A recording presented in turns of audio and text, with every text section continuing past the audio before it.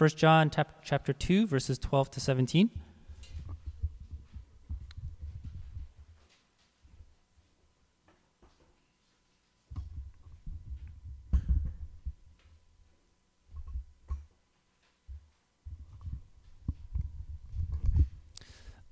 Mike, I'm trying to set up perfect for you. Oh, you have the head thing. Oh, okay. All right. 1 John chapter 2, verses 12 to 17. This is the word of the Lord. I am writing to you, little children, because your sins are forgiven for his name's sake. I am writing to you, fathers, because you know him who is from the beginning. I am writing to you, young men, because you have overcome the evil one. I write to you, children, because you know the Father. I write to you, fathers, because you know him who is from the beginning. I write to you, young men, because you are strong, and the word of God abides in you, and you have overcome the evil one. Do not love the world or the things in the world. If anyone loves the world, the love of the Father is not in him. For all that is in the world, the desires of the flesh and the desires of the eyes and pride of life, is not from the Father, but is from the world. And the world is passing away along with its desires, but whoever does the will of God abides forever. This is the word of the Lord. Thanks be to God. Let me introduce our speaker for today, Mike. Actually, most of you know him. Scanning the room. Most of you probably know him. For those of you that don't, he's our pastoral intern, and he graduated from Gordon Conwell Seminary about a year ago, and he's training and trying to discern his gifts in terms of pastoral ministry. And so as he comes up, just welcome him. With your eyes especially. By the way, let me tell you, when you're out there and someone's up here talking, you all look angry for whatever reason. So just smile more. Thank you. Thanks, Sam. All right, thank you.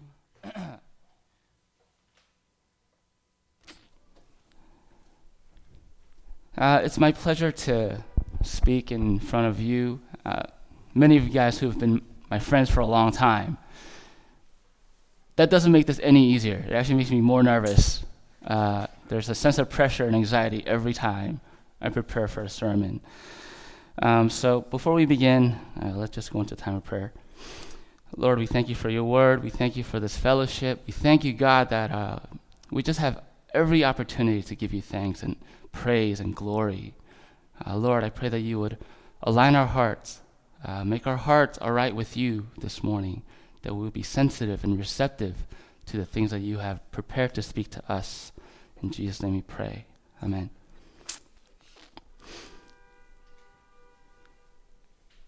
So friends, there's a tug of war going on in our hearts. It's between God and the world, and we're caught up in the middle. Before we were Christians, we're on the one end of the rope, the world side of the rope. And we're content to be on this side because it's all we see and it's all we know. But once we hear the gospel, a new light shines way back behind us at the other end of the rope. And we realize that there's more to this rope. And there's a figure holding on to the other side. And we're fascinated by this light. And so we seek it out. We're drawn to it like moths to a lamp. But we're not quick to let go of the world so easily. We're still half in and half out, just in case this new light doesn't work out. Our hearts are accustomed to certain things.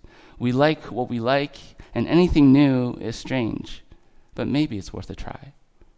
Besides, this figure on the other end, we're not quite sure who he is. He calls himself our friend and Lord and Savior. But like a newly adopted child, we're not sure if we can trust him quite yet. Instead, the images of food and promise of contentment and fulfillment from the world, it still lingers there. But he calls us by our name, and we're not sure how he knows our name, but we're drawn more to him. And the closer we get, the brighter the figure becomes, and the life that's offered all around him seems so much more brilliant than this one. There's no crying, there's no sickness, there's no poverty, there's no death. And when we turn back to this world, compared to that brilliance, this world is a little dingier, a little darker, and its promises a little more lackluster. But it seems as though the world is calling us. But it's the evil one, fabricating false promises from the world to tempt us away from the light. With each step we take toward the light of God, the evil one becomes more deceptive and more sneaky.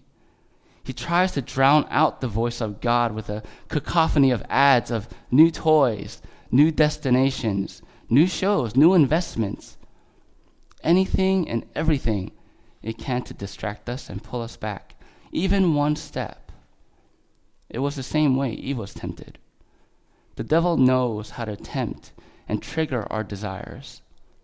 He didn't have to sell how juicy and bright and sweet the fruit is to Eve. Instead, he just poked at the lurking desire in her heart. Did God really say you must not eat from any tree in the garden? You see, the evil one, he's a trickster. He tries to get her to see God's restrictions rather than his wisdom. The woman says to the serpent, "We may eat fruit from the trees in the garden, but God did say you must not eat fruit from the tree that is in the middle of the garden, and you must not touch it, or you will die." "You will not certainly die," the serpent says to the woman. "For God knows that when you eat from it, your eyes will be opened, and you will be like God, knowing good and evil." The serpent, this devil, he's so cunning. He defies God so easily. Manipulation is in his DNA because he has no qualms with God's goodness. And Eve, so naive, so gullible. Adam, so weak without the presence of God, so weak without the Holy Spirit. He should have said to the serpent, "No, you're a liar. God said when you eat of it, you will surely die." Instead, the devil's words veils her heart from God's words, and she sees with her physical eyes instead of the eyes of her heart. And the fruit is good for food, pleasing to the eye, and desirable for gaining wisdom. She allows the devil's lie about God, that he is not the good provider, seep into her heart. And the lie escalates. If God cannot provide, then I must provide for myself. And the desires of her flesh, the desires of her eyes, and the pride of becoming like God overwhelms her senses. And so she eats. Insult upon insult. It wasn't the fruit that coaxed her. It wasn't the fruit that spoke to her. It's the schemes, the devil's schemes to use the things of this world, which God calls good, against his own creation made in his own image. Later in God's story, the devil schemes again, but this time to the Son of God. He must think himself really clever to think that he could trick another son of God. Once the devil tempted the Son of Man. "If you are the Son of God, tell these stones to become bread." Not only does the devil poke at the legitimacy of Jesus, he aims at his physical hunger. If I skip a meal or two, I'm craving for food like crazy. And you remember Esau, who forfeits his own inheritance for a single meal. But Jesus did not forfeit anything. He stood his ground. Jesus answered, "It is written, man shall not live on bread alone, but on every word that comes from the mouth of God." No matter, the devil, he wasn't successful the first time with Eve either. But next time, he'll get him. Then the devil took him to the holy city and had him stand on the highest point of the temple. He probably thought, "I know a verse or two from your scripture too. If you are the Son of God," he said, "throw yourself down. For it is written, he will command his angels concerning you, and they will lift you up in his hands, so that you will not strike your foot against a stone." But Jesus, unflinching, he says, "It is also written, do not put the Lord your God to the test." Twice the devil is thwarted. He's licking his chops now. The greater the challenge, the more satisfying the meal. He'll take delight in devouring this God-man soul. Again, the devil took him to a very high mountain and showed him all the kingdoms of the world and their splendor. All this I will give you, he said, if you will bow down and worship me. The devil is on full tilt. He's gone all in on this one hand. He believes he has the best hand, 4 aces. Little does he know that he's about to go down in flames like the day he rebelled against God. Jesus says to him, "Away from me, Satan, for it is written, worship the Lord your God and serve him only." For the first time in their encounter, Jesus refers to him by name.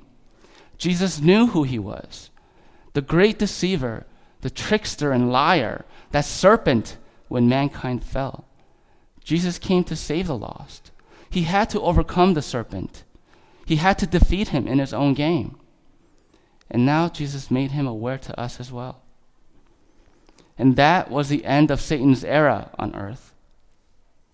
Jesus had taken everything from him. But he's not going to go down with a fight. He's that sore loser at that poker table. He throws a fit and a rage, and it doesn't matter who gets hurt.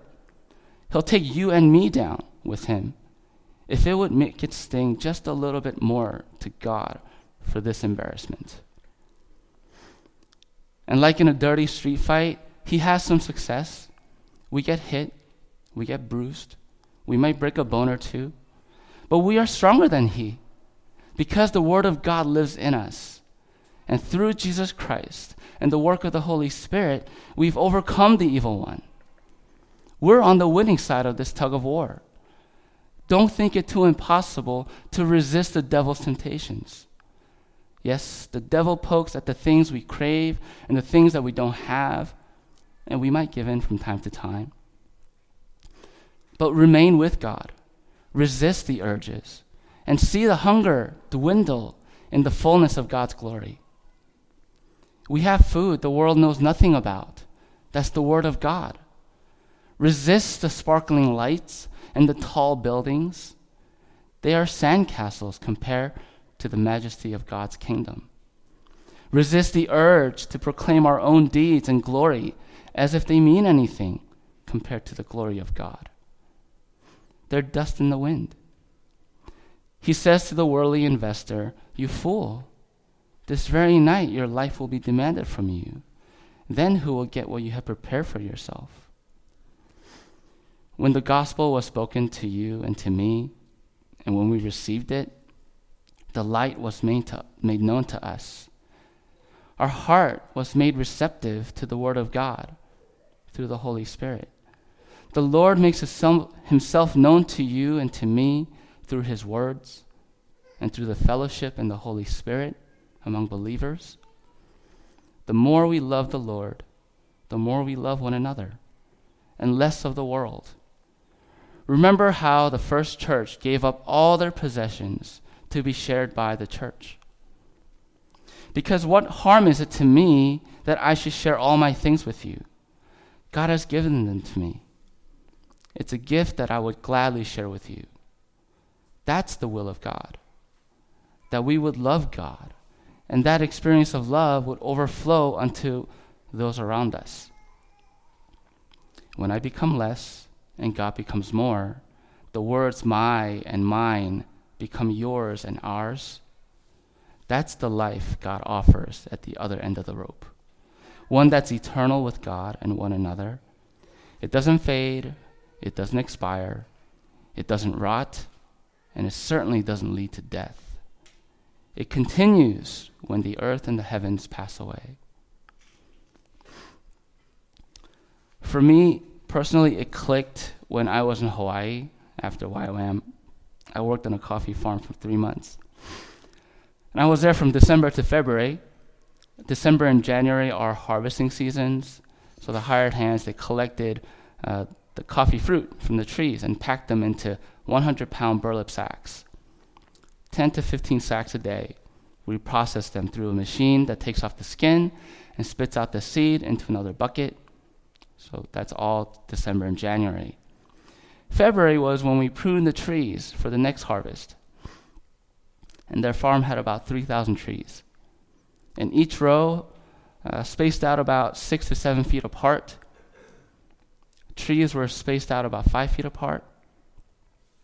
And I was shown by the farm manager how to prune the Kona style of pruning. It keeps 4 vertical shoots on one base.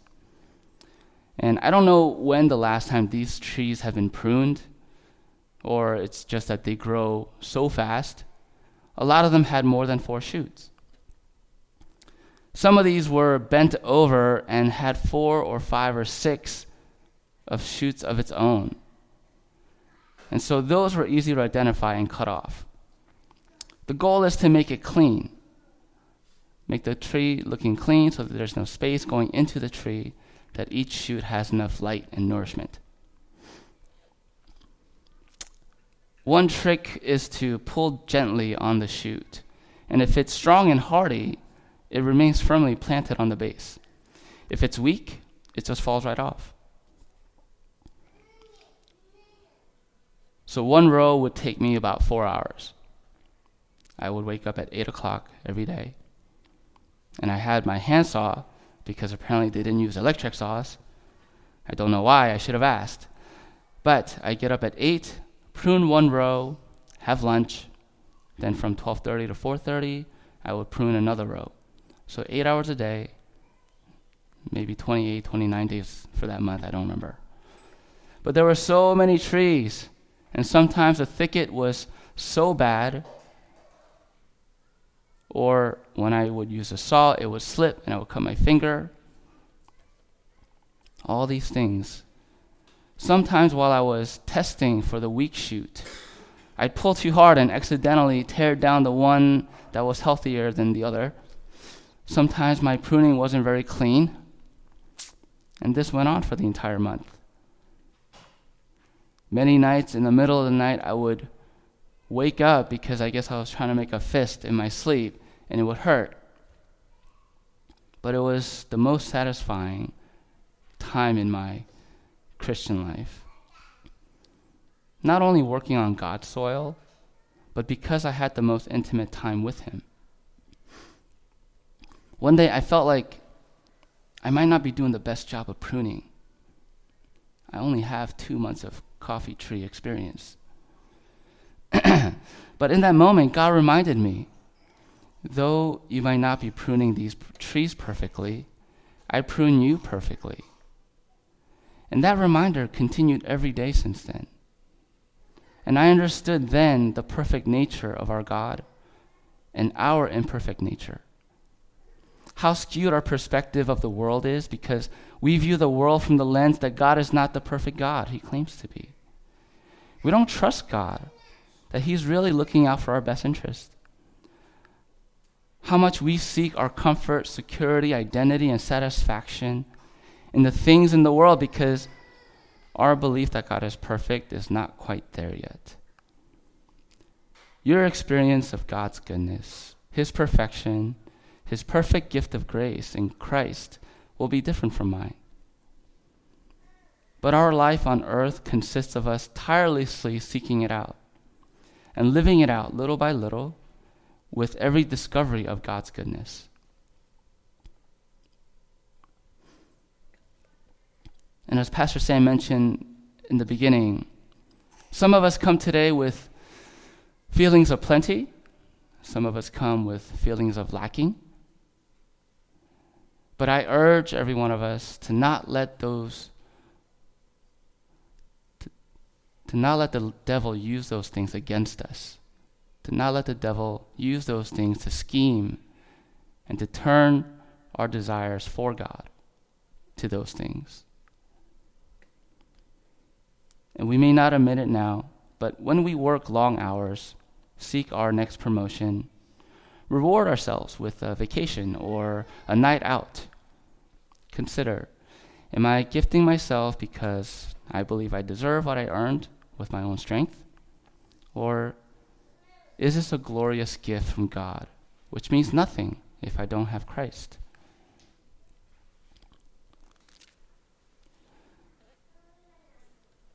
So friends, the things that we receive from God, let us consider, how will God use me to glorify him in these things? How can I glorify God in these things? And may we love God more and more each day. Let us pray.